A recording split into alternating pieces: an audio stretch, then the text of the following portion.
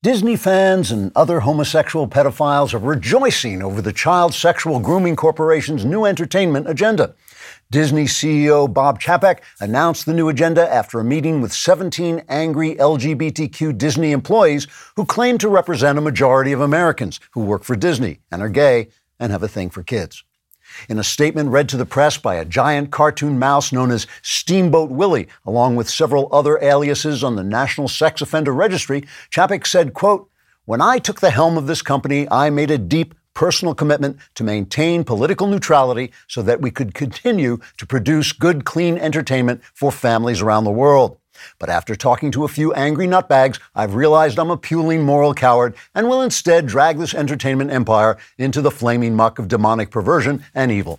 I hope this won't keep anyone from visiting our famous amusement parks where many children have had a wonderful time without being molested. I would even say a majority of them, although of course that's just an estimate," unquote. Instead of producing fairy tales that delight the young with magical events and iconic characters, the new Disney will concentrate on introducing children to the concept of sexual difference in order to corrupt their innocence, confuse their morals, and induce psychosis so that they butcher their bodies and pretend to be the opposite sex for a few years before committing suicide. Florida Governor Ron DeSantis said he would introduce a bill to outlaw such pornographic Disney content in his state, but Democrats around the country came together and universally mocked the bill by calling it the Don't Say Gay Pedophile Corrupting and Butchering Children So They Can Kill Themselves Act. Democrats hope this campaign for tolerance and diversity will inspire their one remaining voter to go to the polls in November, assuming he's been released by that time. In keeping with their new agenda, Disney will be changing the tone of their animated films. For instance, the next princess movie will be called Princess Hank and will feature the song Let It Go, Can't Hold It Back Anymore, sung by a guy wearing a raincoat and nothing else. Disney executives say a transsexual princess film will serve a great need within the company, which was running out of identity groups to pander to with their crappy pandering princess films. Disney employees will also be transforming the area of the park known as Fantasyland so that it'll now represent their fantasies instead of yours. For instance, on one famous amusement, Mr. Toad's car will take children on a wild ride and then return empty. It's a Small World, After All will be renamed Hello Little Boy, Would You Like to Pet My Puppy? And children of all ages will be invited to enjoy the ride called Peter Pansexual, a joke I ruthlessly stole from Gerard Baker of the Wall Street Journal because it was too perfect not to use. The new Disney agenda will soon be introduced around the world, except in China, where the Communist Party prefers to keep their children mentally strong and healthy so they can grow up to invade America and crush and enslave the decadent pansies of the West, whereupon Disney will revert to clean family entertainment. Or else. Trigger warning, I'm Andrew Klavan, and this is The Andrew Klavan Show. I feel hunky-dunky, life is tickety-boo. Birds are winging, also singing hunky-dunky-doo. Ship-shape, tipsy-topsy, the world is zippity-zing. It's a wonderful day, hurrah, hooray! It makes me want to sing. Oh, hurrah, hooray! Oh, hooray, hurrah! All right, we are back. I was hoping to move on from the culture wars today, but I just can't because some of the folks on the old right, the pre-Trump right, are saying such stupid stuff that will really hand our children over to these predatory leftists, and we don't want that to happen. Thank everybody for buying The Truth and Beauty. It made it up to 64 on the Amazon list, which makes it the best-selling book about Jesus and the British Romantic poets in all of human history. It's now on sale. You don't have to pre-order it. Please go on and get it. If you haven't gotten it yet, I don't want you to go to hell for all eternity, and this will save you. I just want to read you a couple of the reviews, very brief. One on Amazon, which said, I have never read a poem outside of grade school and do not call myself a follower of Christ, but this book has put me on the cusp of reading and belief. I got this letter from a lady named Sarah, very intelligent lady. I had a brief exchange with her because I wanted to ask her permission to read part of it on the air. She skipped to the back and read the epilogue. And this is what she said. She said, I read the epilogue 3 times and cried and couldn't help but say aloud, Jesus, the truth, beauty, thank you, and God bless you. Powerful reactions, buy The Truth and Beauty. It's on Amazon. I don't know if we can get it higher than 64. It's starting to sink now a little bit, but if you can get it up there into the, into the top 10, it will be an official miracle. They will actually rewrite the Bible on your behalf. Also subscribe. They won't rewrite the Bible for this, but please subscribe to the podcast, wherever you get your podcast. Apple Podcasts is good. Leave a 5-star review. That's extremely helpful to the show. And of course, subscribe to my personal channel on YouTube, the Andrew Klavan channel on YouTube. We release special exclusive content there. If you ring that little bell, you'll hear a little ringing in your ear. That will continue for the next 15 years until finally you just go insane. But this week, I think we're going to be playing Elden Ring. We'll release a video on that. You don't want to miss that, so ring the bell and leave a comment. And if your comment on YouTube is sufficiently hateful, bigoted, racist, sexist, any of the phobics, we will include it on the show because it'll fit right in. Today's comment is from Aldo Cardenas, who said, I came and subscribed after your interview with Megyn Kelly. I really enjoyed it and found it very interesting. Thank you for the great work you're doing. Oh, well, thank you for that, Aldo. And thank you to Megyn Kelly. She was so lovely and so nice on her show. And it was a wonderful interview. It was almost 2 hours long, but just an excellent conversation. She is an extraordinarily talented broadcaster. She really is.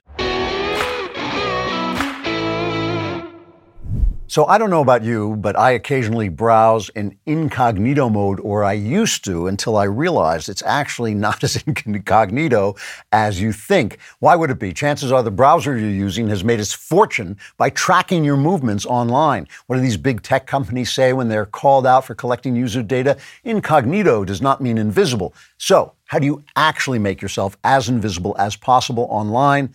I use ExpressVPN. I use it all the time on all my devices. Data harvesters use your IP to uniquely identify you and your location.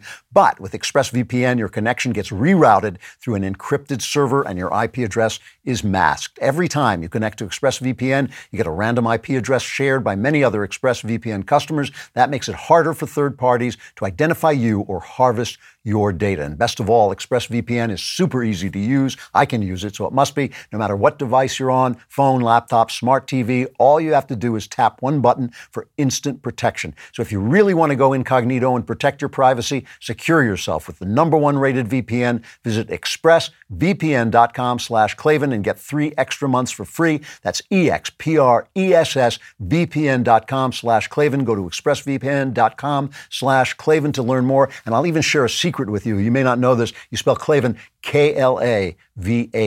There are no easy things. So a couple of weeks ago, I made fun of Kamala Harris because of our vice president, as some of you may know, and I mean, some of you just may have tried to forget it, but I made fun of her because of this clip #1. Talking about the significance of the passage of time, right? The significance of the passage of time. So when you think about it, there is great significance to the passage of time in terms of what we need to do to lay these wires, what we need to do to create these jobs. And there is such great significance to the passage of time when we think about a day in the life of our children. Okay, now, to be fair, we only made fun of her because she's a blithering idiot. And she's been blithering like this ever since she took office. Here's just a little sample of that, cut 2. It is time for us to do what we have been doing, and that time is every day. We must together work together to see where we are headed, where we are going, and our vision for where we should be. Because we have the ability to see what can be, unburdened by what has been, and then to make the possible actually happen. Now, that may sound like complete nonsense, but it makes a lot more sense after Joe Biden explains it, which he does in clip 3 here. To ensure that we rebuild America, we upheld a promise. A promise. It's a promise. Play that again. Play that again. I wanted you to hear that again. This is your president. To ensure that we rebuild America, we upheld a promise.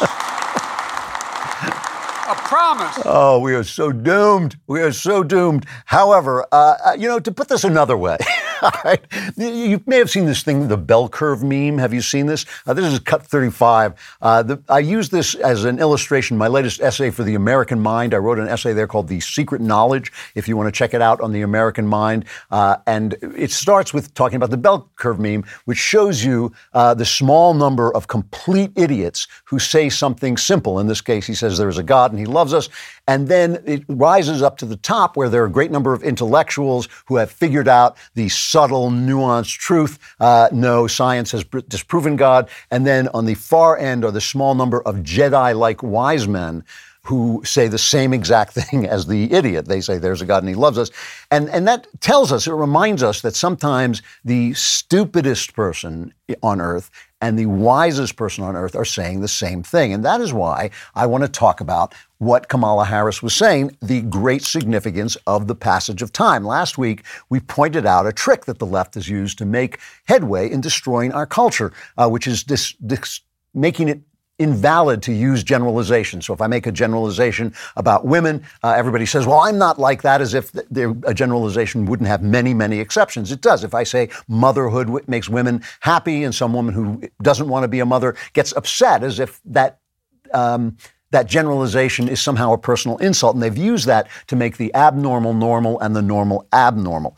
And I think it's important to talk about these tricks because if you look back, I mean, I think it's pretty clear over the last 60 years, we have lost every single cultural battle. When I was young, marriage was more or less unbreakable. There was really I remember the first time somebody got divorced in my neighborhood. I was in my late teens and it was shocking. Children behaved fairly well and remained in their gender. Patriotism was pretty much general and all of that's gone. So we've lost every single cultural battle. Our arts are now just full of nudity and cursing and all this kind of stuff. Oh, and that represents our reality because in fact our lives are hypersexualized and full of, foul language and everybody curses without thinking about it, which is degrading. It is actually degrading to the national dialogue. So obviously we've been fighting the cultural war badly, right? We've been doing it badly. So it's a good thing to talk about the weapons that the left has used so well. And one of those is ignoring the great significance of the passage of time. As Kamala Harris, who is clearly either a Jedi-like wise man or a complete moral fool, tells us, right? I noticed this actually a while ago, even before Kamala delivered the word from on high.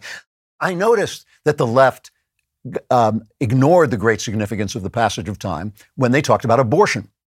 There can be no excuse, no argument for killing children if you accept that they're human beings, right? The only real question about abortion is whether a baby in the womb is a human being and therefore has a right to life. And obviously it is human, it is a being, and it does have a right to life. But if you're an intellectual at the top of that bell curve, right, and you see the nuances, the little shaded places, you start to do this. Here is Peter Singer. Now, Peter Singer's a famous man. He's a professor of bioethics at Princeton University, right? This is no slouch. And I will tell you my personal, non-medical opinion of Peter Singer is I believe him to be a psychopath. I think he is actually out of his ever-loving mind. But he's a very respected teacher. Steven Pinker cites him and says he's an enlightened mind. And he believes that not just abortion is allowable, but also infanticide. And here's a quote from him, okay? This is this brilliant, Princeton bioethicist. He says, "I use the term person to refer to a being who is capable of anticipating the future, of having wants and desires for the future. I think that it is generally a greater wrong to kill such a being than it is to kill a being that has no sense of existing over time. Newborn human babies have no sense of their own existence over time, so killing a newborn baby is never equivalent to killing a person. That is a being who wants to go on living. That doesn't mean that it is not almost always a terrible thing to do. It is, but that's because most infants are loved and cherished by their parents. And to kill an infant is usually to do a great wrong to her or his parents. So in other words, it's not the actual killing of the baby because the baby can't anticipate anything and so can't want to live. So we confer value on a child by loving it, which is exactly the position, by the way, I held when I was argued out of my position many, many years ago, a story I've told before.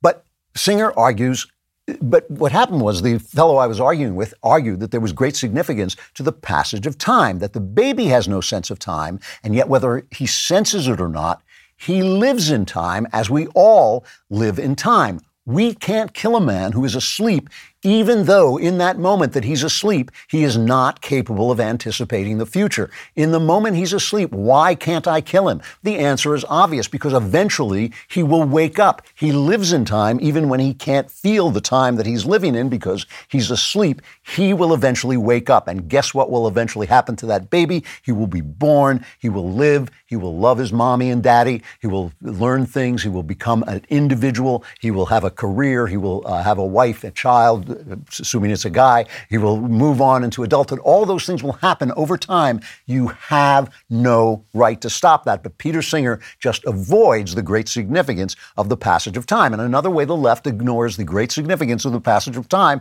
is to strip us of our traditions in order to destroy our achievements. They use it like that because it is in our traditions that we become who we are. So when somebody pulls down a statue of Thomas Jefferson, he is pulling, because Jefferson held slaves, he is pulling down a statue of the very man who taught him to hate slavery, who taught him that all men are created equal. Without Jefferson, he, the person tearing down that statue, wouldn't know it. So what he's doing is he's ignoring the great significance of the passage of time, which is what creates our morality. As I say in my book, The Truth and Beauty, which I hope you're ordering as I speak, morality is fashioned in the forge of centuries. It's a thing of iron that will melt away in too much heat. Our traditions carry the wisdom of the dead, and we lose that if we don't understand the great significance of the passage of time. And it works in the opposite direction, too. By ignoring the great significance of the passage of time, the left leaves out progress. They ignore progress. They talk about the relations between whites and blacks as if they're just the same as they were during when the Democrats enforced Jim Crow, or just the same as they were when the Democrats held slaves before the Republicans, namely in the person of Abraham Lincoln, freed those slaves. They act as if they're still the Democrats of old. Well, they are, of course, in their attitudes, but they ignore the progress, and they basically say the radical things that we did before have to move on with radical change now, ignoring the great significance of the passage of time. But there is one way, and this is important, there's one way that leftists understand the great significance of the passage of time more than conservatives do. The smart leftists, the long game leftists, the leftists who took over our universities, who took over our television stations, who took over Hollywood, who took over our academies, who took over virtually every cultural outlet, so they now control places like Disney. It only takes, 10 gay people to go in and bully the CEO because he's afraid of ABC News and NBC News. He's afraid of being called a don't say gayer. He's afraid of being called homophobic, a word which means absolutely nothing, which has no reference to any real thing. There are no homophobes. There may be people who dislike homosexuals for ethical reasons or religious reasons, or just because they don't like them, but they're not homophobes. That's a propaganda word that the left uses, and therefore the media regurgitates. And that's why the CEO of Disney cowers before a minority of his employees who want to sell sexual abnormality to children. That's why. They understood, these leftists understood, the people who made that happen, who took over those institutions, understood the great significance of the passage of time, that each victory is a victory. You don't have to win the whole game right away. You don't have to be pure. Everything you do doesn't have to be a total success. You don't have to necessarily, I remember we had a chance to reform immigration law during the Trump administration, but the conservatives wouldn't let it happen because it wasn't reforming it enough. But the left understands that every victory is a victory. These guys did not undermine our culture overnight. It took them 60, 70 years. We're not going to take it back overnight. We have to win each game. We move the ball downfield. Sometimes the guy we elect isn't perfect. Sometimes he makes mistakes. You support him if he's moving the ball downfield. If he's not a Mitt Romney type who's just actually doing nothing, he's just kind of he looks like an old-fashioned Republican, but he's actually just a Democrat in drag. If he's not that guy, but some of these guys are just moving the ball a little bit. You got to take it. Every victory is a victory. And that is, you have to put your faith in that. You have to put your faith in the future. You have to put your faith in God. And you have to put your faith in the great significance of the passage of time. So remember when inflation was transitory? It's transitory forever. And one area we see inflation more than ever is in the grocery store. Prices for beef are only going to get higher as summer approaches. Your favorite cuts will be harder to find. Lock in your price and your supply with Good Ranchers right now. Once you subscribe, your price never goes up, making Good Ranchers the best way to inflation-proof your meals. Shop Good Ranchers for all your beef, chicken, and seafood needs. Good Ranchers only sells 100% American meat from local farms and ranches. Their pre-trimmed and pre-marinated chicken breasts are absolutely delicious and so easy to prepare. Plus, their packaging, or easy for my wife to prepare, she makes it look easy, and their packaging makes it easy to cook what you want and save the rest, which keeps you from wasting anything. Their animals are ethically raised, sustainably sourced. They do things the right way, and it shows in every box. Get your $30 discount on prime steaks and better than organic chicken today. Go to goodranchers.com/Klavan to save on the quality you've been looking for. Good Ranchers takes the guesswork out of the grocery store by sourcing everything from local farms and shipping it to your door. Use my code Klavan, enjoy your box of 100% American meat and your $30 saving. Order now to combat inflation with Good Ranchers American meat delivered if you know how to spell Klavan. It's Klavan.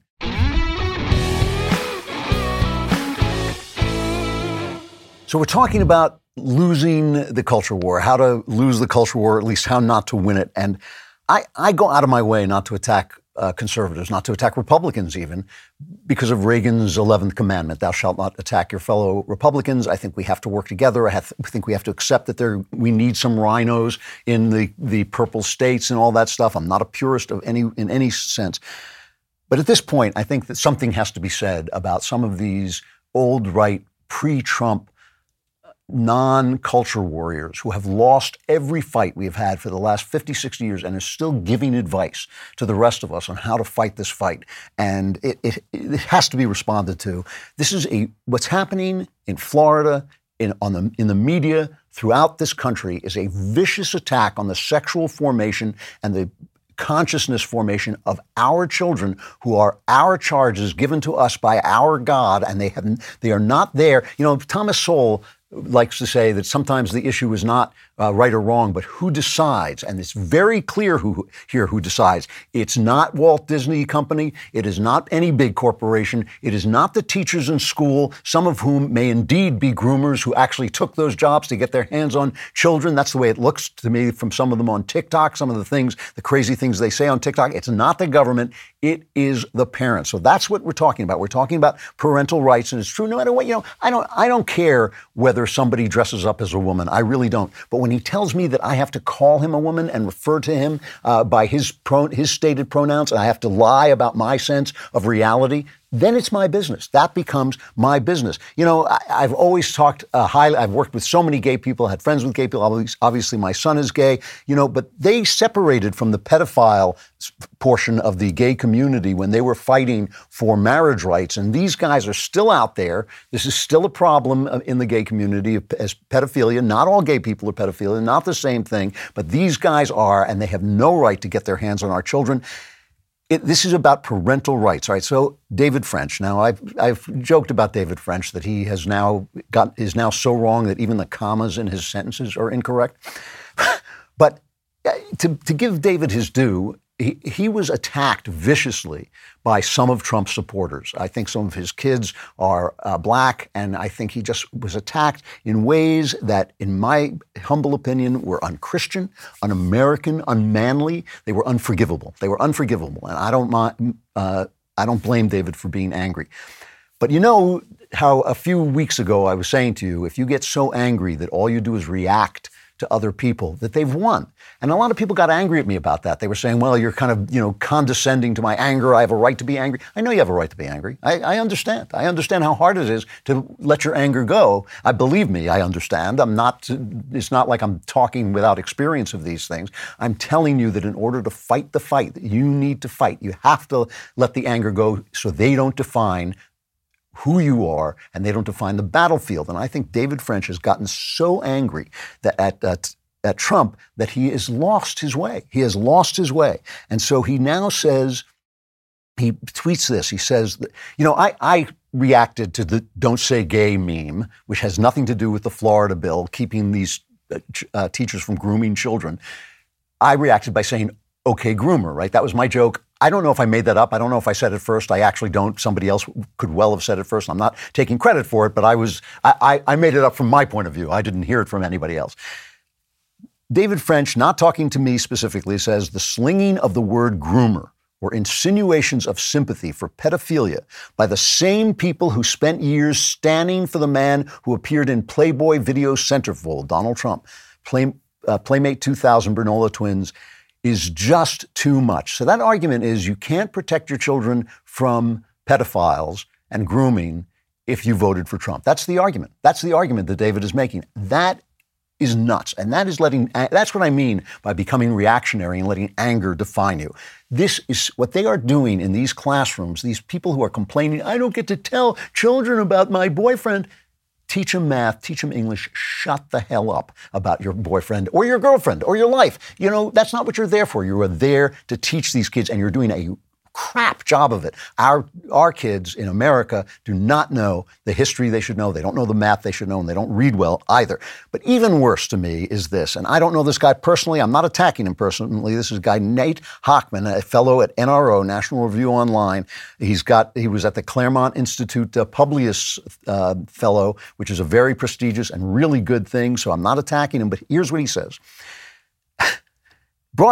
Remember, the issue here is Ron DeSantis got a bill to stop these teachers from doing what they're doing.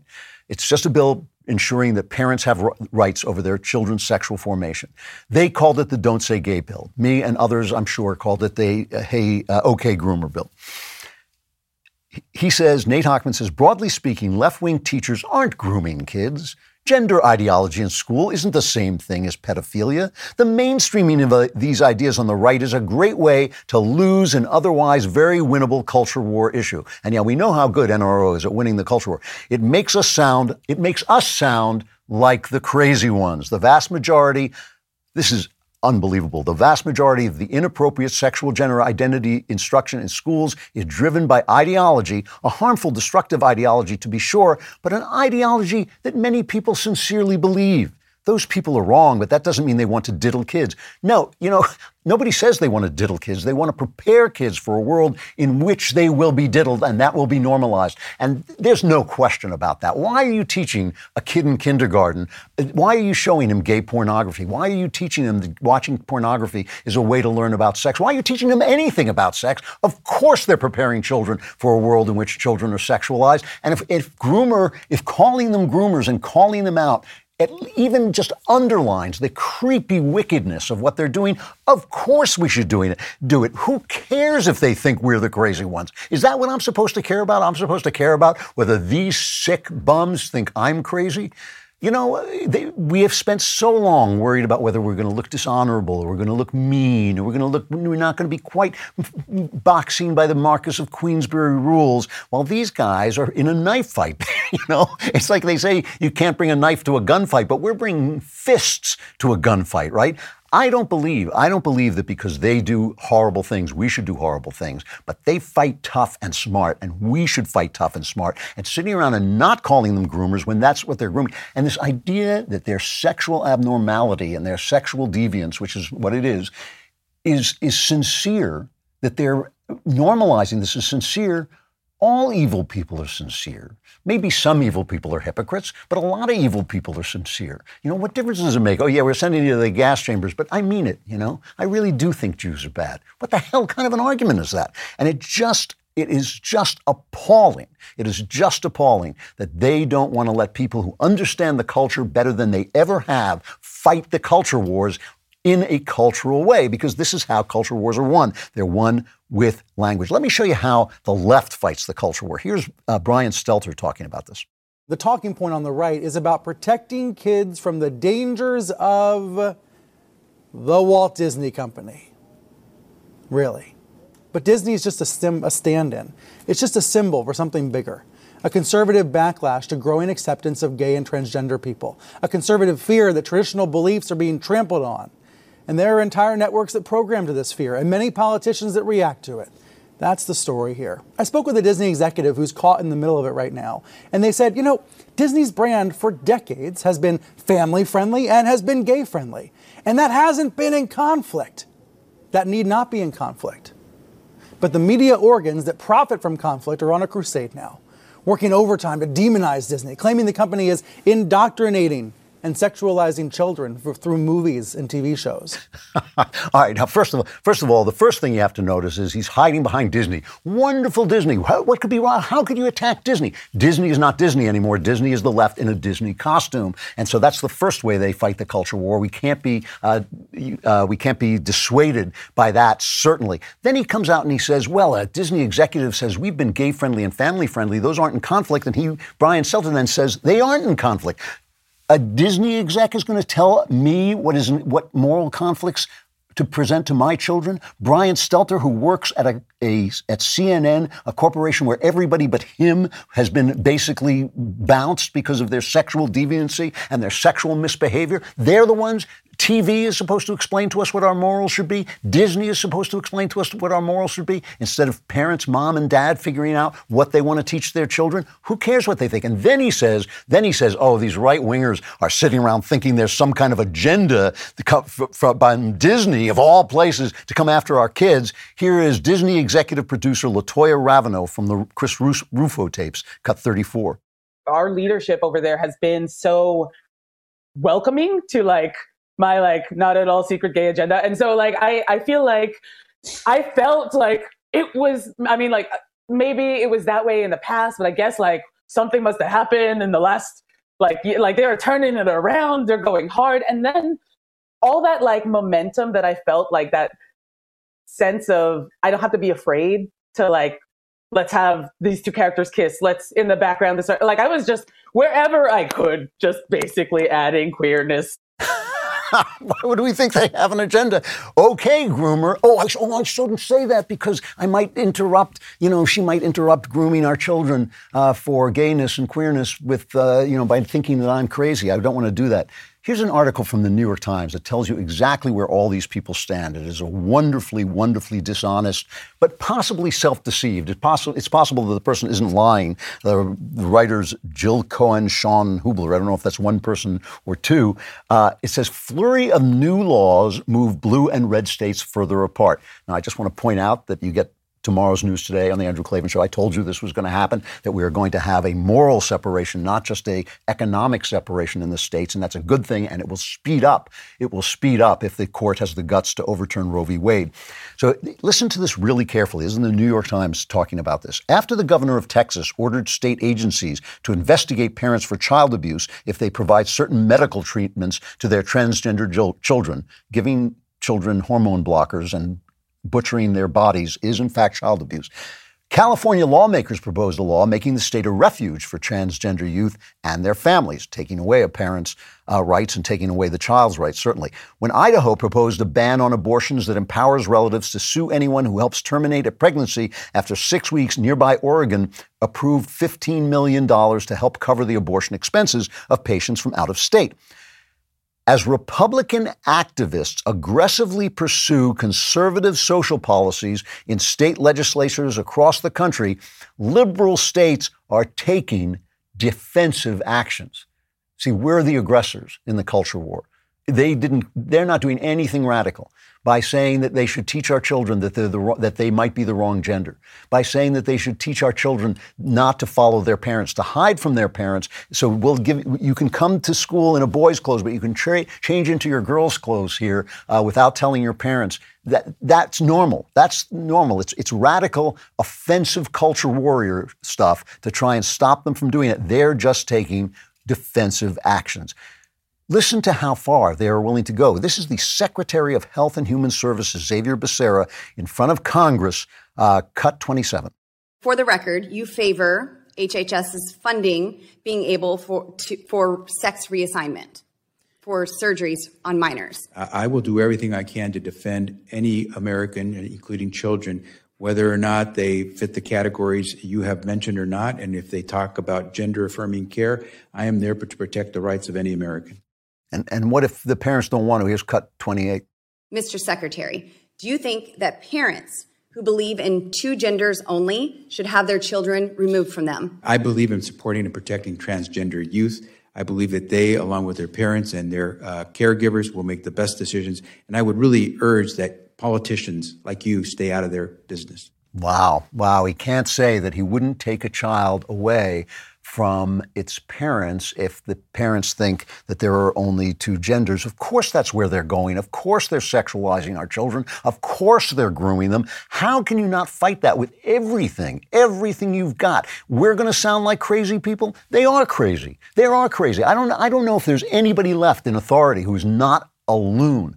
These people have lost their minds. They are dragging us in to their sick fantasies of what the world is supposed to be. And by the way, I say this without animus toward anybody who wants to dress up as a woman. I certainly say it without animus to gay people who have always been some of my best friends and my respected colleagues. This is not about this. This is about taking away the parents' right to set the moral standards in their household for their children. And by the way, there is literally 0% science that grooming kids for changing kids for transgenderism is healthy. Jesse Singal is a reporter on Substack, and he's points out that there was an article called Mental Health Outcomes in Transgender and Non-Binary Youths Receiving Gender-Affirming Care. It was published in JAMA Network, opened late in February. In their study, the researchers examined a cohort of kids who came through Seattle Children's Gender Clinic, and they found out how this went. The headline of the emailed version of the press release reads, "Gender-affirming care dramatically reduces depression for transgender gender teens, study finds." But when Singal goes into the study itself and looks at the numbers, he finds that is entirely untrue. Among the kids who went on hormones, there isn't genuine statistical improvement here from baseline to the final wave of data collection. At baseline, 59%, 60% essentially of the treatment-naive kids experience moderate to severe depression. 12 months later, 56% of the kids on gender assignment experienced moderate to severe depression. At baseline, 45% of the treatment-naive kids experienced self-harm or suicidal thoughts. 12 months later, 37% of the kids. These are not meaningful differences. The kids in the study arrived with what appear to be alarmingly high rates of mental health problems. Many of them went on blockers and hormones, and they exited the study with what appear to be alarmingly high rates of mental health problems. And I think that they will get even higher over time as they start to realize that this stuff cannot be changed. This is an amazing thing. And you tell us that we shouldn't say groomer, that we have to watch what we say, we have to watch what we talk about. What is your track record? What is your track record? Old right. Before Donald Trump stormed in and taught us that you have to be able to stand out enough, you have to be mean enough, gross enough, grotesque enough to fight back against these people. And I have my problems with Trump. I never hesitate to criticize Trump when I think Trump deserves to be criticized. That's not the point. The point is he changed the game culturally, and that's why he was elected. He was elected because, the elites don't care about decadence. I am an elite, and I can tell you, I don't care how many people are gay because it's not really going to change my life, okay? It's middle-class people who have to keep their morals intact, because if they don't keep their morals intact, they won't be able to rise. It's always the middle class who are the defenders of morality because they know that success depends on morality. Once people get to a certain level of success, they're pretty safe. Their immorality is not going to hurt them. Donald Trump is a billionaire. No. Has he acted in a sexually moral way? No, he hasn't. But if you behave badly in the middle class, you will sink into the lower class. And that's why a strong middle class, which is what socialism destroys, is really important to the moral health of a nation. For 50, 60 years, the rank and file of this country have been told their religion sucks, their country sucks, their country is racist, they're racist. Their philosophy is homophobic, it's this phobic, it's that phobic. If you think it's bad that Muslims are blowing up your buildings, well, you're Islamophobic. Whatever you think, whenever you think that there is a moral line to be drawn, you're on the wrong side of it. You think there should be a border, you don't like Mexicans. They've been hearing this for 50, 60 years. Your God doesn't exist. Your religion is small-minded and sick. Nobody fought back. Nobody fought back, and certainly these elites in the Republican movement did not get it. They thought, it's all about business. It's all about Ayn Rand. It's all about if you can build a business, you're going to be happy. They let these people's values and their lives and their aspirations be mocked and attacked, and only Donald Trump taught the Republican Party that if you don't fight back, you're going to lose forever. Trump taught him this, and now we know, and these old guys who said, I want more Republicans who sound like Mark Robinson, the North Carolina lieutenant governor. I love this guy. This is the voice of America as far as I'm concerned. He was given a speech in a church, and he just started saying, what did he say? He said, ain't nothing, there ain't but two genders. There ain't but two genders. Play cut 5. You can go to the doctor and get cut up. You can go down to the dress shop and get made up. You can go down there and get drugged up. But at the end of the day, you were just a drugged up, dressed up, made up, cut up, man or woman. You ain't changed what God put in you, that DNA. I don't care, because it's time for us to stand up. Now, I'm not afraid to stand up and tell the truth about that issue. They're dragging our kids down into the pit of hell, trying to teach them that mess in our schools. Tell you like this, that ain't got no place at no school. 2 + 2 don't equal transgender. It equals 4. You need to get back to teaching them how to read instead of teaching them how to go to hell. I'll take this guy. I'll take this guy over Nate Hochman and David French any day. I really will. He's the voice of America to me. You know, this is the way. We cannot be afraid to say what we say. We cannot be afraid to know what we know. We cannot be afraid to point them out and call them out for what they're doing. And guess what it is? It's grooming. Okay, groomer. All right, by now, if you've been listening to this show, you already know that Ring makes a doorbell that lets you talk to anyone who comes to your house, no matter where you are. You probably also know at this point that Ring makes an alarm that is an award-winning home security system with available professional monitoring when you subscribe. But now Ring has gone pro with Ring Alarm Pro. Ring Alarm Pro is a next-level security system. CNET calls Ring Alarm Pro a giant leap for home security. And after using it, I know you will think they are right. Ring Alarm Pro helps protect your entire home and the Wi-Fi it runs on. With Ring Alarm Pro, Ring combined a home security system and a Wi-Fi router. So this thing helps protect your home and your network. You will have a secure network with a great, strong signal for all the devices across your home. And I know if you're anything like me, you got a lot of devices. With a Ring Protect Pro subscription, which is an amazing deal, by the way, you get professional monitoring for the ultimate peace of mind. If anything happens, professional monitoring will call and can request emergency services. You may not have known, but it's true. Ring has an award-winning alarm and has gone pro with Ring Alarm Pro. To learn more, go to ring.com/Klavan. That's ring.com/Klavan. Get Ring Alarm Pro. So if anybody comes near your house, you can ask them on your phone, how do you spell Klavan? If they know, set off that alarm. One of the most important things to remember in this culture war is that we are the revolutionaries. They want to make it seem like we are the aggressors, but we're the revolution. They are the empire of lies. As I've said many times, they're the empire of lies.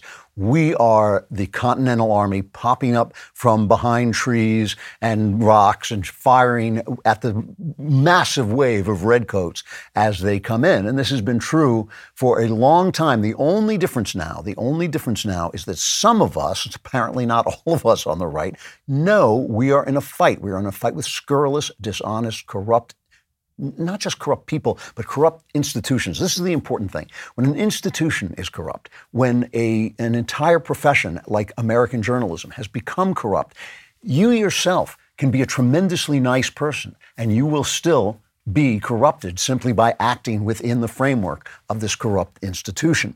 The thing that the left likes to say about systemic racism, which makes you racist even if you're not racist, is nonsense in America, which is constantly improving and has been constantly improving. But in the journalism business, it's absolutely true. There's systemic corruption in the journalism business because the journalism, which used to be small competing enterprises, is now huge corporations which are on board with anything that's going to keep them in money, anything that's going to keep them virtue signaling, anything that's going to keep them being attacked by the press, that's owned by other big businesses. We've seen them cover up Me Too. We've seen them cover up for Harvey Weinstein. We've seen them cover up for all the people on the left who do the things that they accuse us of doing. This Hunter Biden laptop story that is now continually coming out is a huge story, and we know it was suppressed during the election, during the Trump-Biden election. it was not just suppressed, but remember, even though the New York Post did a good job of bringing it out, it was Senators Chuck Grassley and Ron Johnson who started to bring it out in Congress. And Kim Strassel writes about this in the Wall Street Journal today. When they came out to talk about it in Congress about what this meant, that Hunter Biden was peddling influence and that this laptop seemed to connect Hunter Biden with Joe Biden, the big guy who seemed to be getting some of this money and was certainly in the know about some of this stuff, despite the fact that Joe Biden was lying about whether he was in the know. Here's what Kim Strassel writes. Panicked Democrats defaulted to the scurrilous claim that the Republican senators were spreading Russian disinformation. Top Democrats, including Nancy Pelosi, Chuck Schumer, Mark Warner, Adam Schiff, top Democrats on the House and Senate Intelligence Committee, in July 2020 publicly released a letter to the Federal Bureau of Investigation expressing worries that Congress had become, quote, the target of a concerted foreign interference campaign, that they were spreading Russian disinformation. So now it comes out that no, this is legit. The New York Times says it's legit. I don't know why we should let this former newspaper confirm the good work that the New York Post did, but even they are admitting it. I suspect they're admitting it because an indictment is coming down the pike and they don't want to get caught, with nothing but their pens in their hands when this happens, still claiming that all of this is nonsense. So now they hold a conference at I think it's at the University of Chicago. It's hosted by Atlantic Magazine. It's called Disinformation and the Erosion of Democracy. And Anne Applebaum is there. And this is important, okay, because Anne Applebaum was a fine journalist. She was an excellent journalist. She wrote wonderful books. I think she was Polish-American or maybe possibly Polish and became American. But anyway, she wrote wonderful books about the Soviet Union, how bad it was. And I remember when I was kind of, without knowing it, kind of moving from the left to the right in England, I remember reading an article she wrote saying that kids who walk around with T-shirts with Che Guevara on them or a hammer and sickle on them are just as bad as people who walk around with a Hitler T-shirt or a Nazi symbol. It's just as evil. And I thought, wow, that is actually really true. So this is not somebody that you can disregard. She's confronted by this freshman, and listen to this exchange between him and Anne Applebaum. So in 2020, you wrote, those who live outside the Fox News bubble do not, of course, need to learn any of the stuff about Hunter Biden, referring to his laptop, of course. A poll later after that found that if voters knew about the content of the laptop, 16% of Joe Biden voters would have acted differently.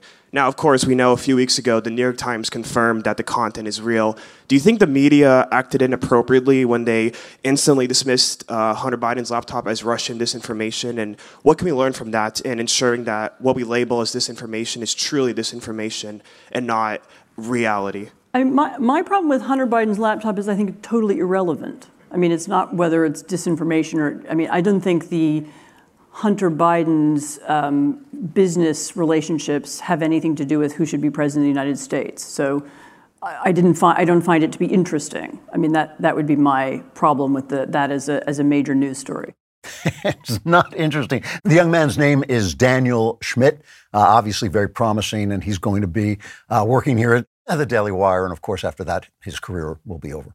Now, I want you to think back to the idea of the old reporter in the snap brim hat in the movies with the press card, right? Because I was a reporter back in the day, right? I was a newspaper man. I was just talking to an old friend of mine, one of my oldest friends who was a newspaper man with me. And we were saying, if we even saw somebody walk into the sheriff's office who was involved in government, we started thinking, why is he in there? We were curious about everything because we knew that corruption was everywhere. Here is a story. Here's a story. The president of the United States was writing letters recommending that highly placed Chinese, the children of highly placed Chinese government officials Joe Biden, for Hunter Biden, was writing letters of recommendation to elite schools. This is part of what the Chinese call elite capture. They were capturing Joe Biden through Hunter Biden. That's not interesting. I'm bored. I'm bored by that story.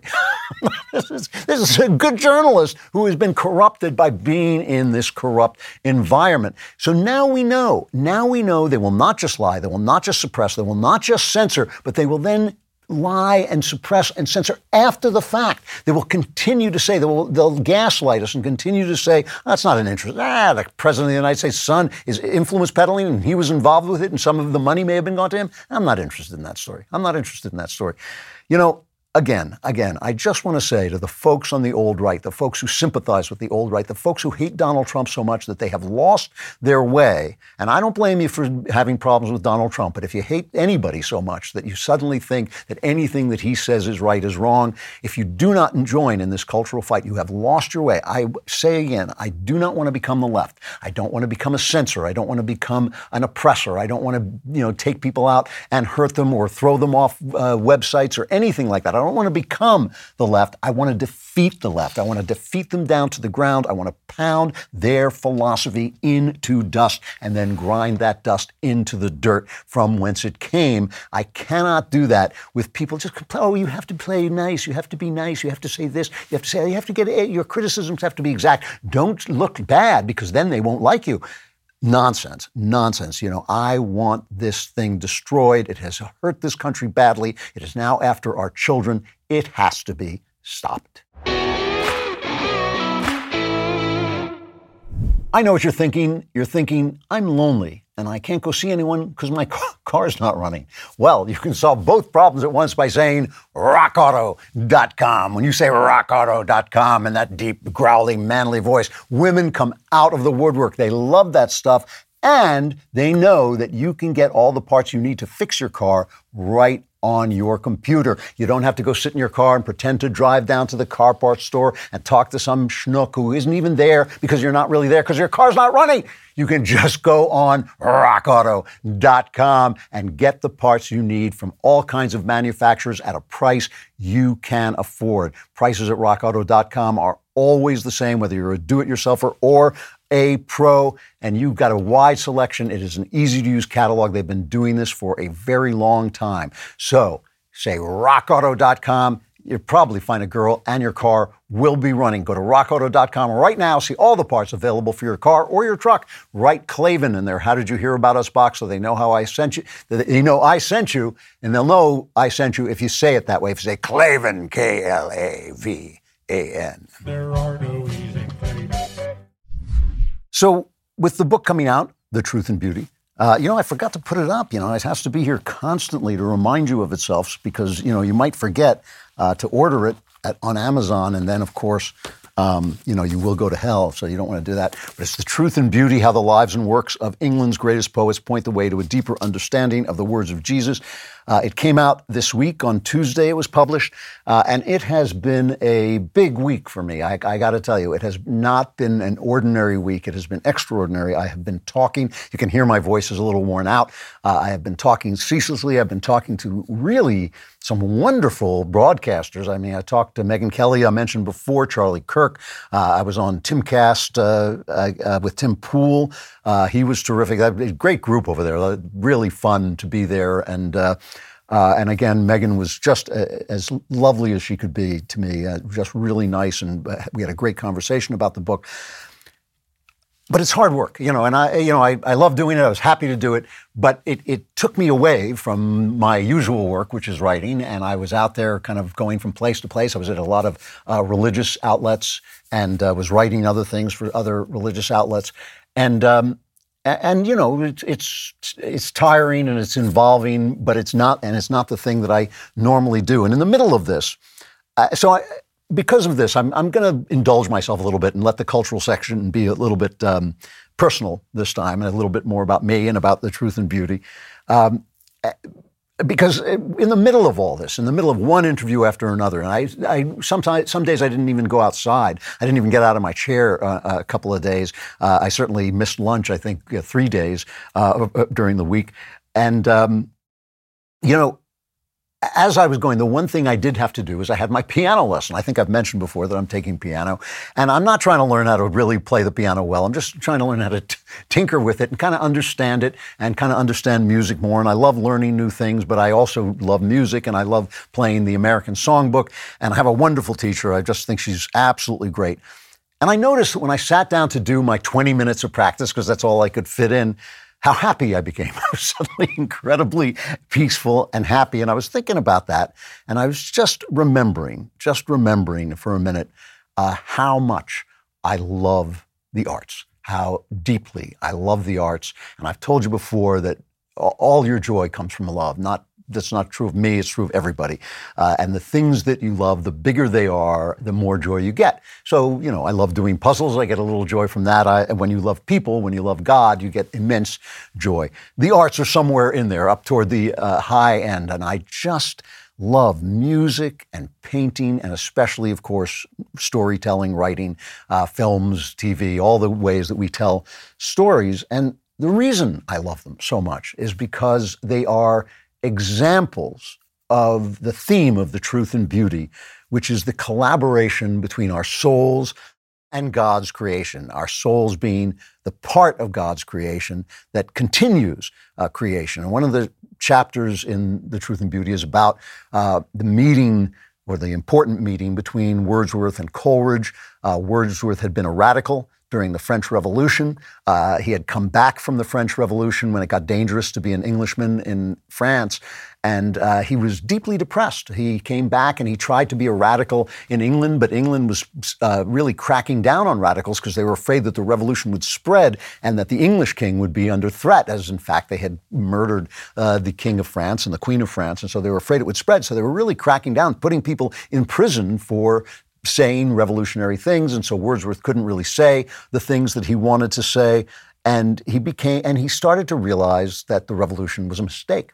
And he was one of the few. I mean, just like today, that nobody on the left wants to say, oh, socialism was a mistake. It's about time that somebody said that they just threw out that idea, but nobody wants to say, oh, the Soviet Union fell, oh, Cuba is enslaved, oh, Nicaragua was enslaved, all because this philosophy is wrong. Nobody wants to say it. They keep reselling it. It's not liberalism, it's leftism. It's not leftism, it's progressivism. Nobody wants to just say it's wrong. Well, Wordsworth did say it was wrong, and he was depressed. He thought, now, what do I do? And he wasn't a great poet at the time. He wasn't any kind of a poet at the time. He wanted to write poetry, but he wasn't writing poetry. And one day he looks up, and hopping the fence to his house where he's living out in the country is Samuel Taylor Coleridge, the most brilliant man alive. And they spend the next year walking in the hills around this part of England. There's a place now called the Coleridge Way where they walked together, and Coleridge just talked incessantly. This man who actually believed in Christ, who believed that Christ was important to what they were trying to do, to respond to the failure of radical politics. They were going to need to understand Jesus more. Coleridge was a preacher, and the two of them talked, and when they talked, it meant that Wordsworth was listening, because Coleridge never stopped talking.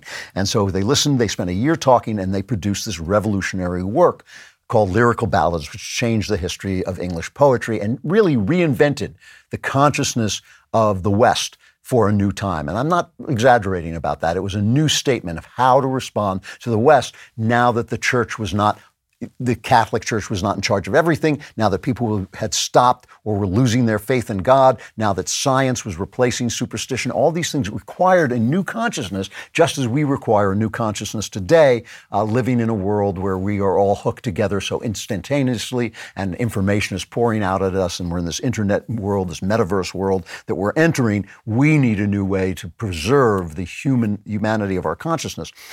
What Coleridge believed is he believed that the imagination, which was a technical term, and I'll explain it in a minute, the human imagination was a repetition in the finite mind of the eternal act of creation in the infinite I am, right? It was a representation a repetition in the finite mind of the eternal act of creation in the infinite I am. So the infinite I am, God creates the world, and our minds, made in his image, continue that creation through our finite minds. And Wordsworth ultimately came to believe this, and it's what made him the great poet that he was. It was talking to Coleridge that made him the great poet that he was. And years later, Wordsworth would write that through interaction with our mothers, through the great spiritual act of motherhood, not just giving birth, but nurturing your children, bringing your children into individuality. This is why I speak of it so highly. He said that was what made you an agent of the one great mind.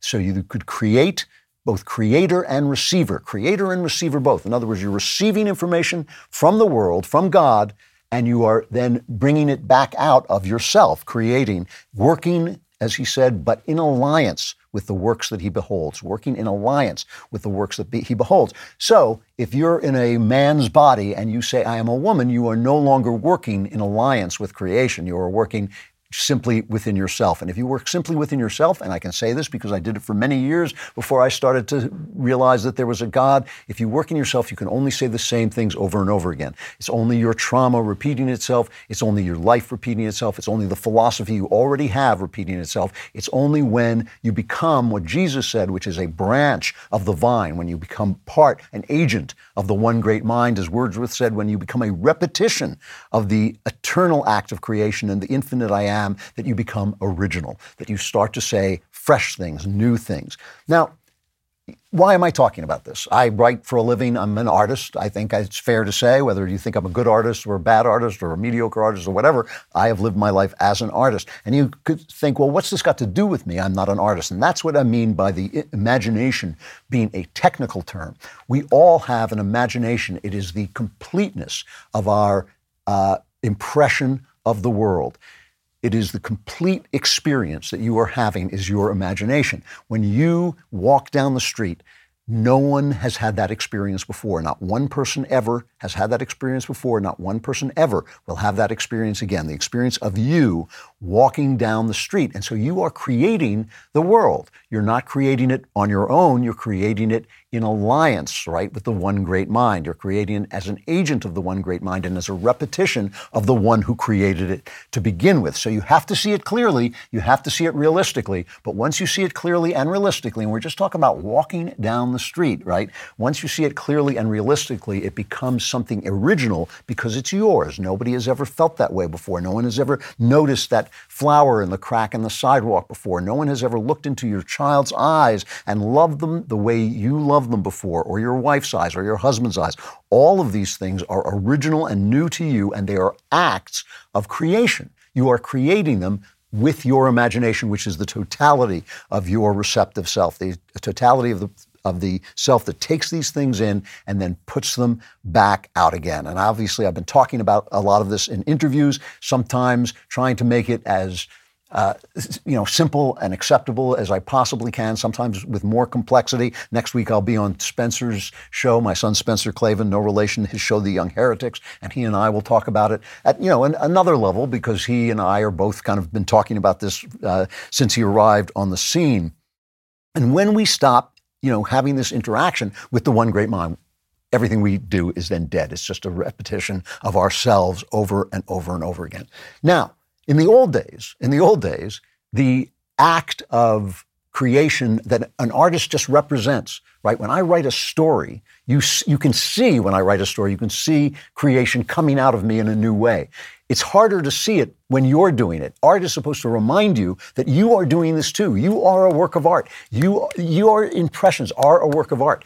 And a work of art is supposed to remind you and inform you and hopefully enlighten you about how that works and what that means. And it's supposed to deepen your perceptions of the world. That's what a good work of art does. And that's why Hamlet, in Shakespeare's Hamlet, talks to the actors.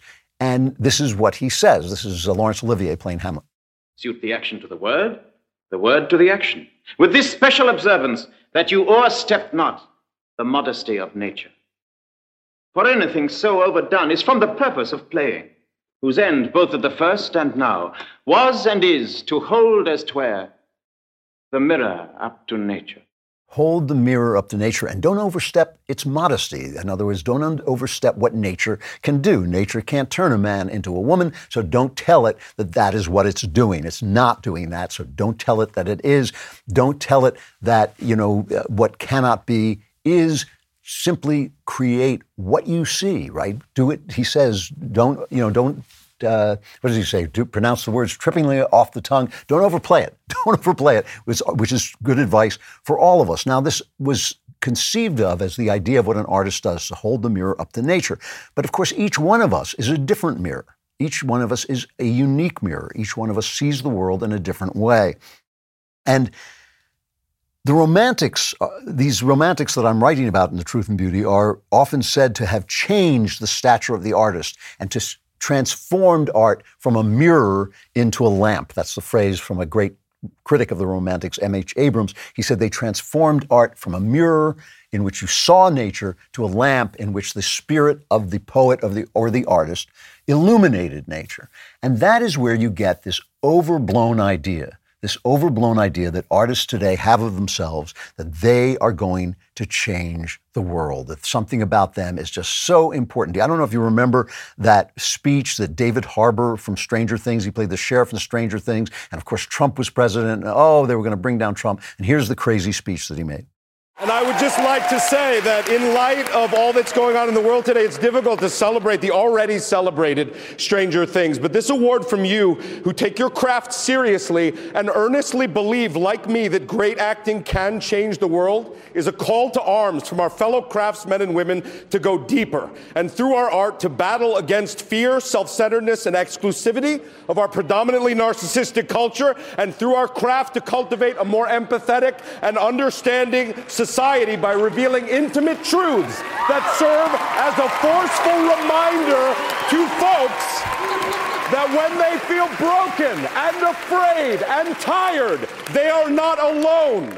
We are united in that we are all human beings, and we are all together on this horrible, painful, joyous, exciting, and mysterious ride that is being alive. You're an actor. You're an actor. You read other people's lines, hopefully convincingly. You know, you really, all of these people have to return back to Socrates, who, when he was told there was no man wiser than he said, everybody's wiser than me because I don't know anything. And he went to all the famous people who thought they were wise, and he realized they didn't know anything. And of the poets, he said, the poets showed me in an instant that not by wisdom do poets write poetry, but by a sort of genius and inspiration. If you are not a branch of the vine, if you are not hooked into God, if you are not being honest about what God is telling you, if you're not being honest about creation, you ain't creating anything. You ain't creating a life. You ain't creating art. You're not doing anything, and you are not changing the world at all. I love the arts. I have become disgusted with artists because they think they are more than what they are. We are not creators. We are bearers of fruit when we are branches of the vine. I love the arts. The arts will come back. They are in a terrible, terrible lull because of this leftist stupidity, but they will come back. I hope this is my little contribution that will help other people love the arts and see that the arts are a repetition in the finite mind of the act of creation of the infinite I am. All right, well, usually at the subscriber break, as we call it, we like to talk about some of the things that are going on at the Daily Wire, and this week's break is an ad for The Truth and Beauty, which I've been talking about and will talk about throughout the show, so I won't go into it again, except to say thank you so much to all of you who have already bought it, to all of you who will buy it, and also to the God King Jeremy and all the folks at the Daily Wire for the support they have given this book, to Ben as well. They don't have to do it. The Daily Wire isn't making money off my books, but they do it anyway as an act of love, and I so appreciate it. I cannot tell you. The book is The Truth and Beauty, How the Lives and Works of England's Greatest Poets Point the Way to a Deeper Understanding of the Words of Jesus. If you haven't bought it, please do go on Amazon or wherever you get your books and buy it. You will like it. It will change your life for the better.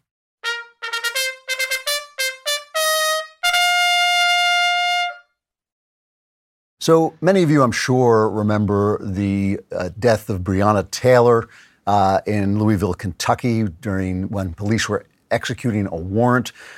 She was shot. There followed the usual protests and riots. Sergeant Jonathan Mattingly was there, and he has written a book about it called 12 Seconds in the Dark, a police officer's firsthand account of the Breonna Taylor raid. It is meant to correct the media misinformation, and it's published by Daily Wire Books. Here is a brief trailer for it. It was very chaotic. It was very quick. Instantly, I knew I was shot. Breonna Taylor, she was caught in the crossfire of those bullets. As soon as your brain's registering, it's already over. The media got so many things wrong in this case, saying we had the wrong apartment, her name wasn't on the warrant, she was shot and killed in her sleep in her bed.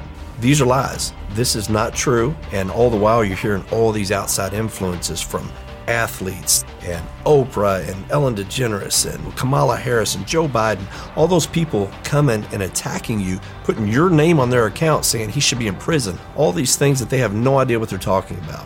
But they have such influence. The more we attack police for doing their job, the less good qualified police you're going to have. When you read 12 Seconds in the Dark, you will find out the truth of what really happened the night of the Breonna Taylor raid. There is just no question that police are being alienated. Crime is going up. John Mattingly, thank you for coming on. I really appreciate it. Thank you guys for having me. I appreciate being here. So this book, before we get to the actual meat of the story, this book was actually supposed to be published somewhere else, wasn't it? Yeah, Post Hill Press out of Nashville was going to post it originally.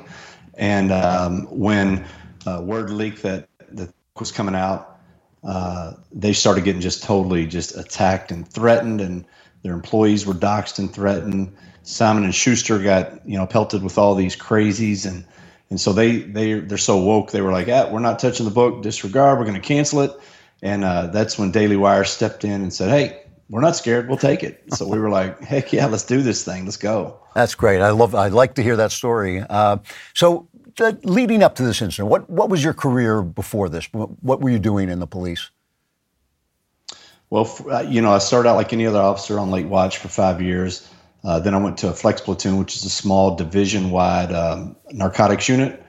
From there, I got promoted in 2009, went back to late watch for a year, then went to a detective's office as a sergeant for about a year and a half, and then I went to what was called our violent crime unit, Viper, and we went after murders, robbers, the worst of the worst in the city. From there, I went back to our major narcotics unit, and in 2020, I had just left our major case unit, which worked with the DEA and FBI and ATF. And I had gone to our parcel interdiction unit because I was planning on only being around 3 or 4 more years. And I wanted my career to kind of slow down so I could, get used to normal civilian life again somewhat before I retire. Because there's so many guys that are going 100 miles an hour and then they just retire and they're like, oh, what do I do now? And I didn't want to be one of those guys. I wanted to kind of slow down because I'd served over 2,000 search warrants at this time where I've gone through doors. And so, in my mind, I'm thinking, everything in life's kind of a numbers game, so I might be running out of that luck. So I'm going to back off of this and go to something a little easier and deal with boxes because they don't shoot at you, they don't fight you, they don't do all that. But little did I know that volunteering to help this one night, these individuals would just totally change the course of my life. But, God's been good, and we've found the positives out of this and taken it, and we've been able to help a lot of people so far. And hopefully this is just the beginning. Hopefully we'll be able to use our experience, both myself and my wife, because our family was deeply affected by this. And hopefully we'll be able to take that and just continue to bless other people with it. Well, what was this raid about before you actually got there to the scene? How did you get involved in it, and what were the police investigating? Well, like 2 or 3 weeks outside, the unit that was investigating this, we were all encapsulated inside the same unit, and which was our criminal investigations division. I was in narcotics. They were in a unit that went after just areas that had constant complaints or problems. It was a program we had just started. The department just started based out of a program from Cincinnati. It was place-based investigations. They were going after just individual targets, very precision-like. So they had been working on this for about 2.5 months. They were going to serve 5 warrants that night, which when you do that, it entails a large amount of bodies. So it's manpower intensive. And so they needed other units. So they reached out. I was already working that day and working up until about the time of the brief that was scheduled. So I said, hey, I'll help. Doesn't matter.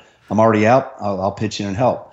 And so this group was selling heroin, fentanyl, methamphetamines, a little bit of weed, but the main thing was their hardcore drugs.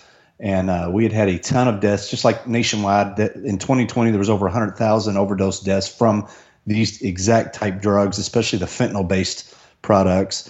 So we were out there to help them try to clean up some of the streets of Louisville by getting this organization put out of business. And unfortunately, Breonna had been dating one of the guys off and on for several years that was one of the main or the main player in this organization. Now, do I think Breonna Taylor was ever physically taking narcotics, handing them to people and receiving money? No.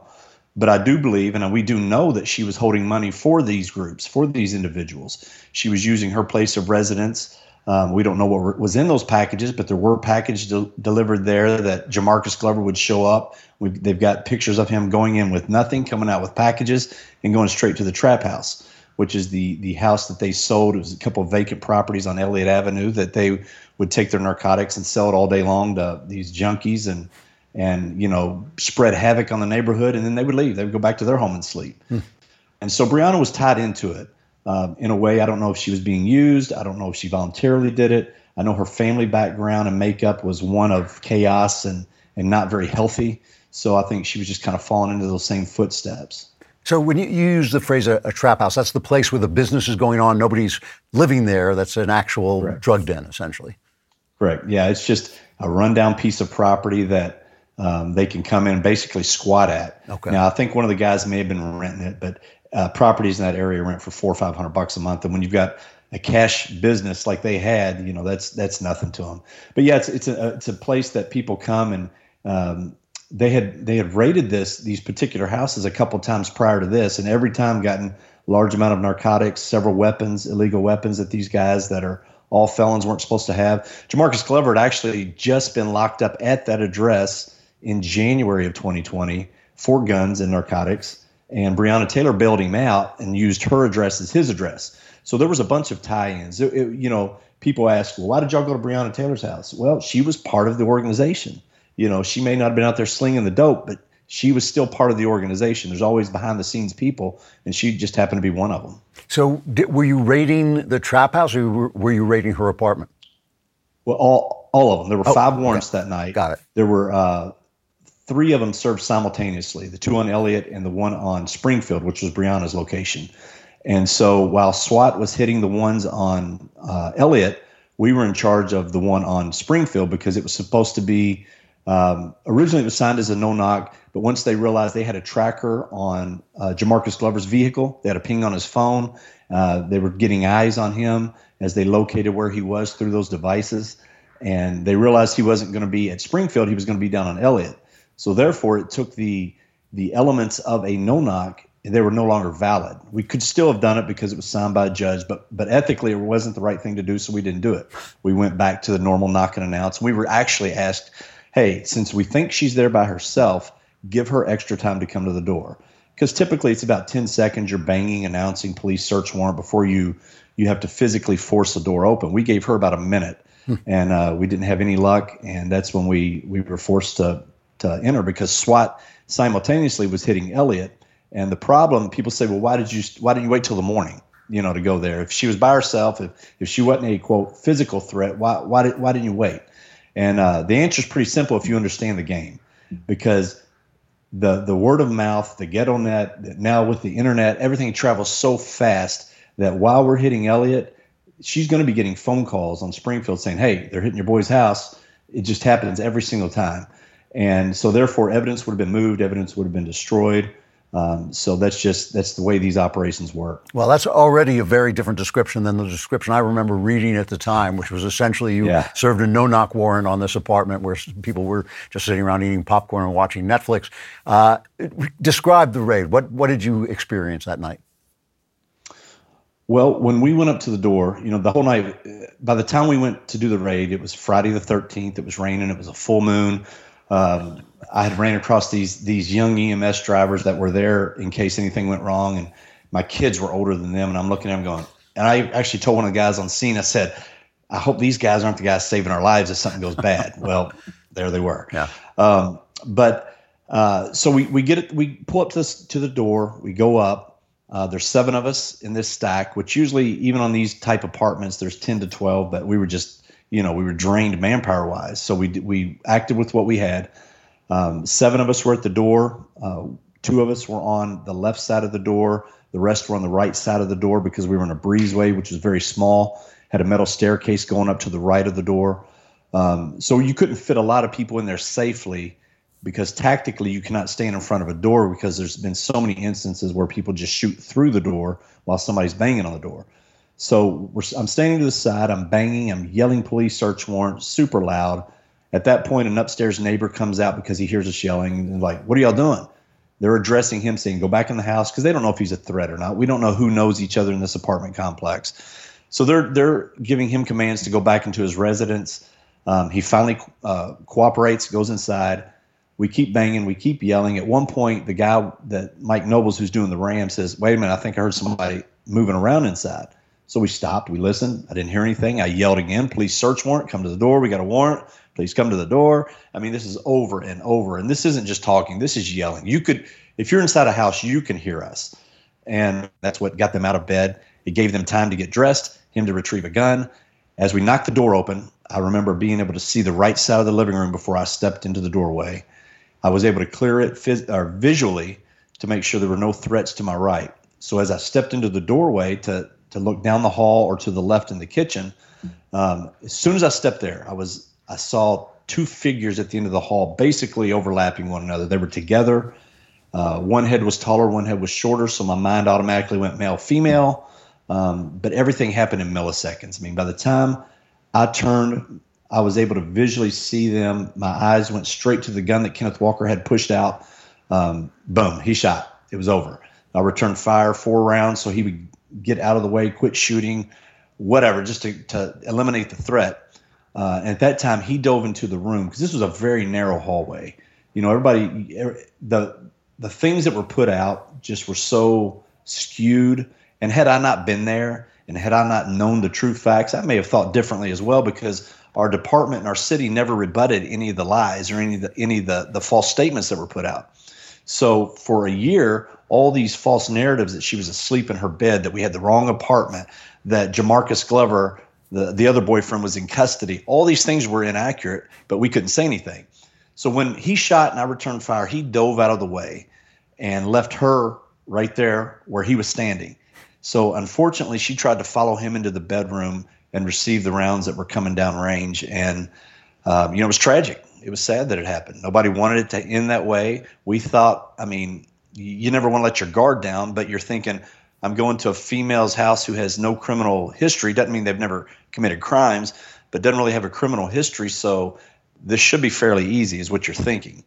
So when that all took place, your mind just goes quickly. And 12 Seconds in the Dark, the name of the book, was where we got this. From the time that door was pushed open to all the chaos that happened, all the bullets that flew, the time I had to get out of the crossfire and into the parking lot until it became eerily silent was about 12 seconds. So it was a dramatic scene. I have to say, I mean, this is one of the things, if you have, as I do, a kind of morbid sense of humor, it is funny when you hear guys like Joe Biden say, well, why can't the police just shoot to wound like the Lone Ranger used to do on the old 1950s television show? I mean, you're talking about this kind of chaos and darkness.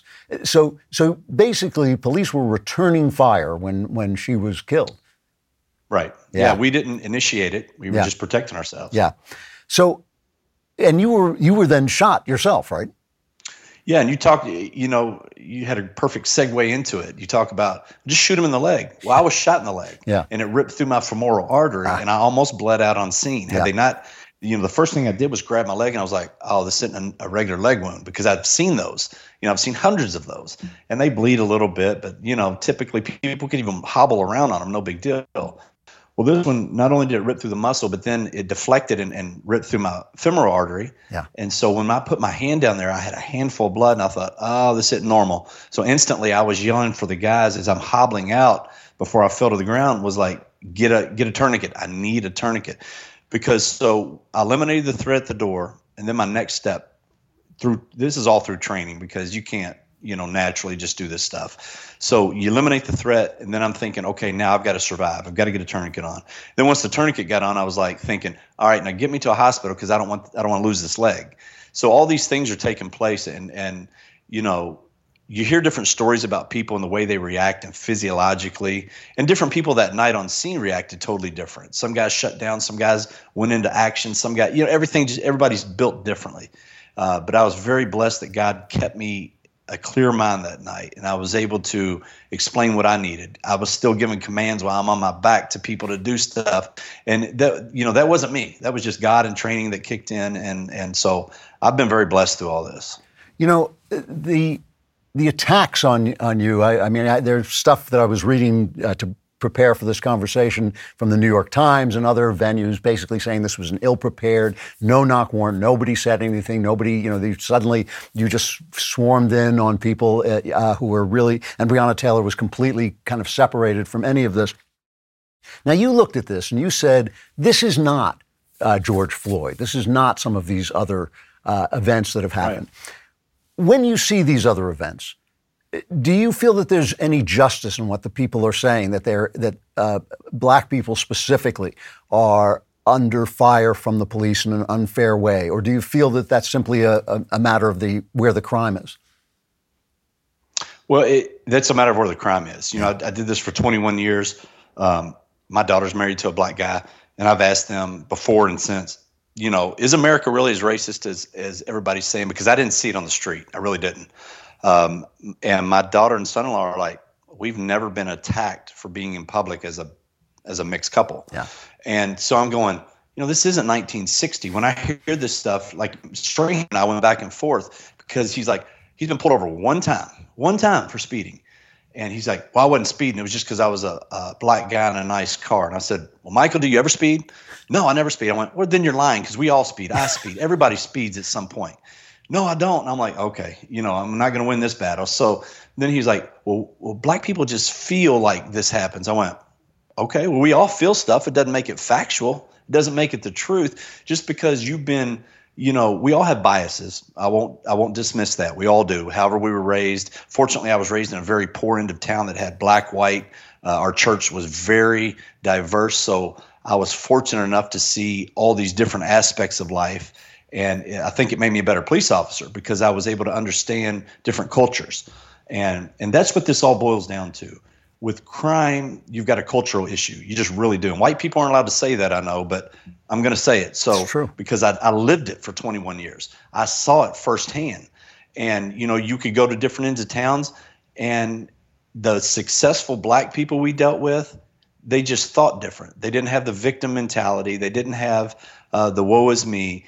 But let me say this. In the hood, you've got a lot of good people who just don't know how to get out. And they want out. And I would say 80% of the people in those areas are good people. Sure. They're just trapped and they're getting pushed around by the 20%, kind of like the country's being right now. Yep. John Mattingly is the author of 12 Seconds in the Dark, a police officer's firsthand account of the Breonna Taylor raid, published by Daily Wire Books when other people copped out and wouldn't do it. I really appreciate your coming on. I only got a chance to read the first couple of chapters of the book. It's really well done and very excitingly told, and it's amazing to compare it to the accounts at the time and even the accounts that are still up on Wikipedia, which are not at all like what you're saying, which is clear, just very obviously an accurate account. Thank you so much for coming on. I really appreciate it. Andrew, I appreciate you having me. It was great talking to you. So about this time, some of you may be smelling something strange. It kind of smells like rotten eggs. It's sulfur, and that is because the Klavanless Week is approaching, and so there will be, sulfuric fires and brimstone and wailing, gnashing teeth, broken glass. You know the whole thing, and those of you who have survived it before, you're not going to survive it again. But before we get there, there is hope. We will solve all your problems, so you will enter your final week just feeling great. We will do that through the mailbag. To ensure there's rebuild America, we upheld a promise. I love it. I hope this guy is president for life, which would only be another couple of weeks probably. All right.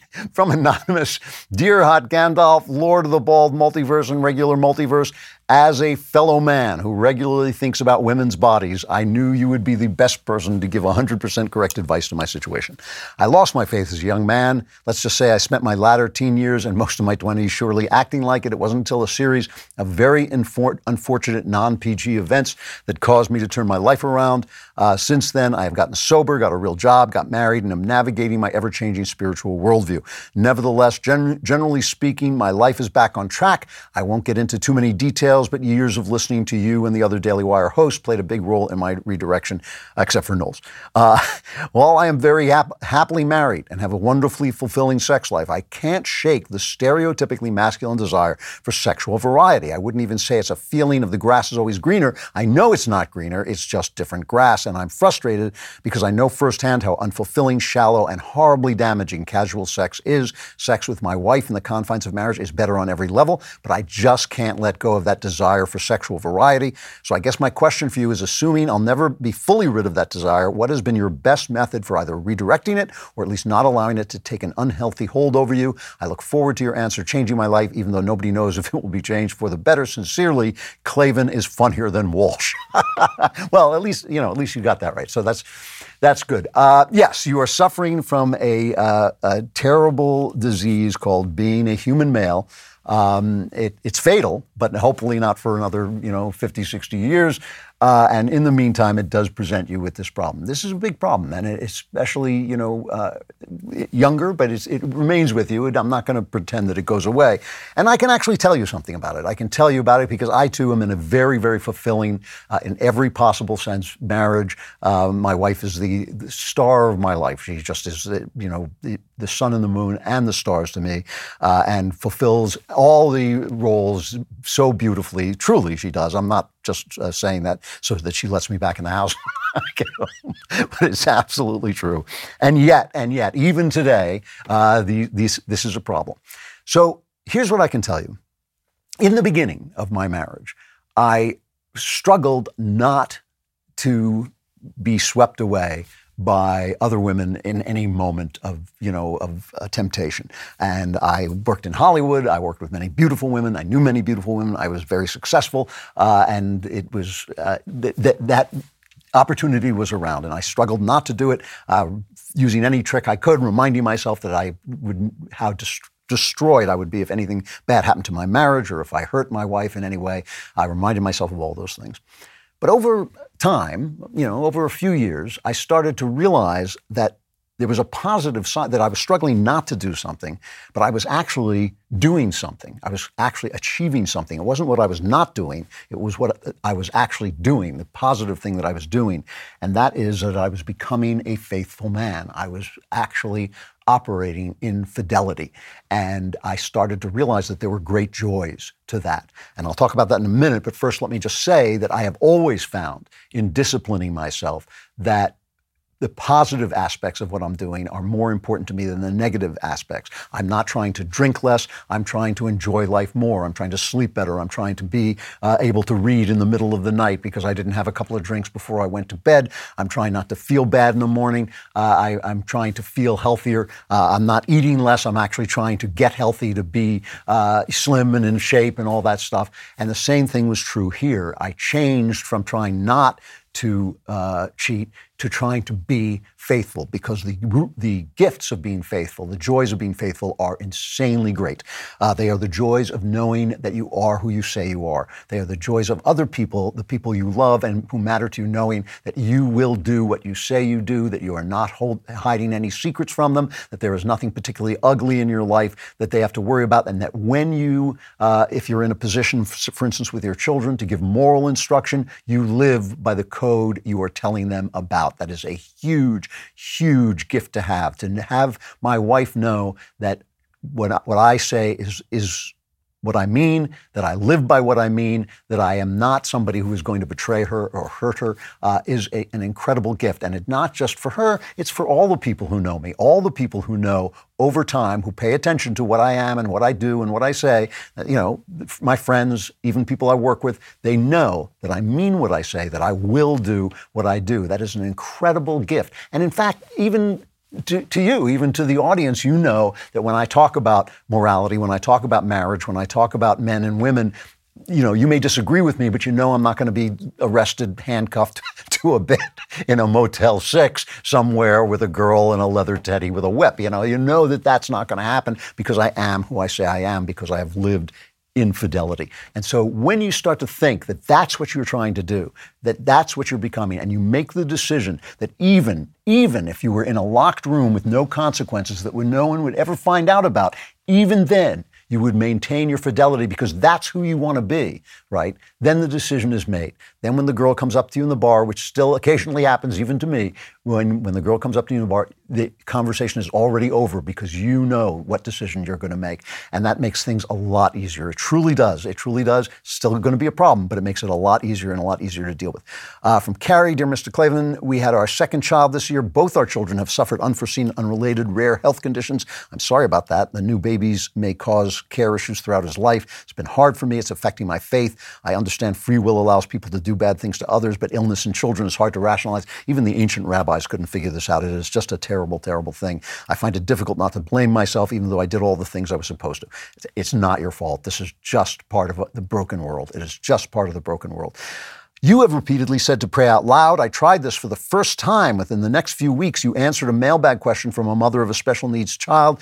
My pastor gave a sermon about how the phrase, God doesn't give you more than you can handle, is wrong. And I watched Louder with Crowder episode. I chose it random, and the issue of God allowing suffering was discussed. I have never before felt like my prayers were heard in this way. While I always considered myself a believer, I have not been especially active in faith. My family attends church regularly, but have considered it mostly something to do for our children. We enjoy the community aspect. I would appreciate any advice on how to further explore faith and make it a greater focus in my life. Thank you for helping me with my relationship with God. Well, that is something that does happen when you pray out loud, not because God can't hear you when you pray silently, but because you can form your thoughts more clearly. You won't let your sentences drift off into nothing. You'll know what you're talking about, and you will think better, and you will find your prayer life does expand. Another thing that you might want to try is something that I have taken up recently, and it is absolutely wonderful, is that on one day, I pray every day, and I pray for at least 20 minutes, sometimes more, every day. And one thing that I have tried on one day a week is, there's a word for it. I don't remember it. It's in Latin.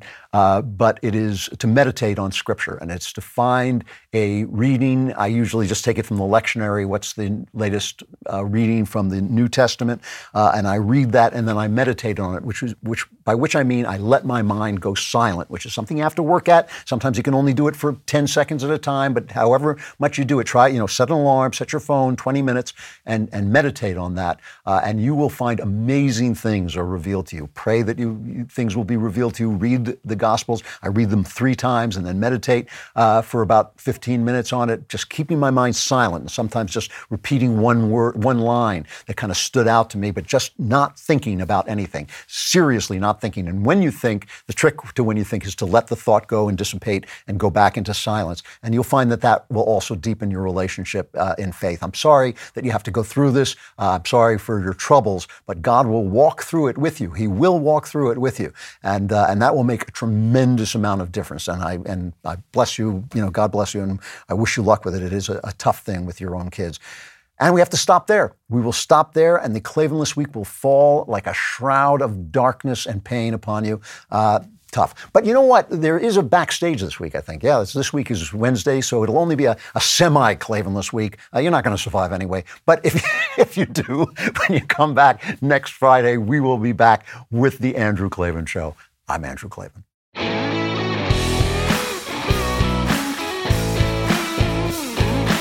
Hey, if you enjoyed this episode and want to spread the word, give us a 5-star review and tell your friends to subscribe too. We're available on Apple Podcasts, on Spotify, basically wherever you listen to podcasts. Also, remember to check out the other Daily Wire podcasts, including The Ben Shapiro Show, The Matt Walsh Show, and The Michael Knowles Show. Thank you for listening. The Andrew Klavan Show is produced by Lisa Bacon. Executive producer Jeremy Boring. Our supervising producer is Mathis Glover. Production manager, Pavel Wadowski. Editor and associate producer, Danny D'Amico. Our audio is mixed by Mike Cormina. Animations are by Cynthia Angulo. Hair and makeup is done by Cherokee Hart. Our production coordinator is McKenna Waters. And our production assistant is Jacob Falash. The Andrew Klavan Show is a Daily Wire production. Copyright Daily Wire 2022. Today on the Matt Walsh Show, the latest on the murder of 5 infants by an abortionist serial killer in D.C. It's a story that the corporate media, the local government, federal government has decided to completely ignore, but we're not. Also, Judge Jackson is confirmed as the first black woman Supreme Court justice and also the first Supreme Court justice who can't define the word woman, a historic occasion indeed. Plus, mainstream media journalists hold a seminar on disinformation, but things don't go as they planned during the Q&A portion. And American Airlines has an exciting new aviation invention, buses. In our daily cancellation, What the hell is a biromantic asexual? It's the latest LGBT innovation, and it, of course, makes no sense at all. We'll talk about all that and more today on The Matt Walsh Show.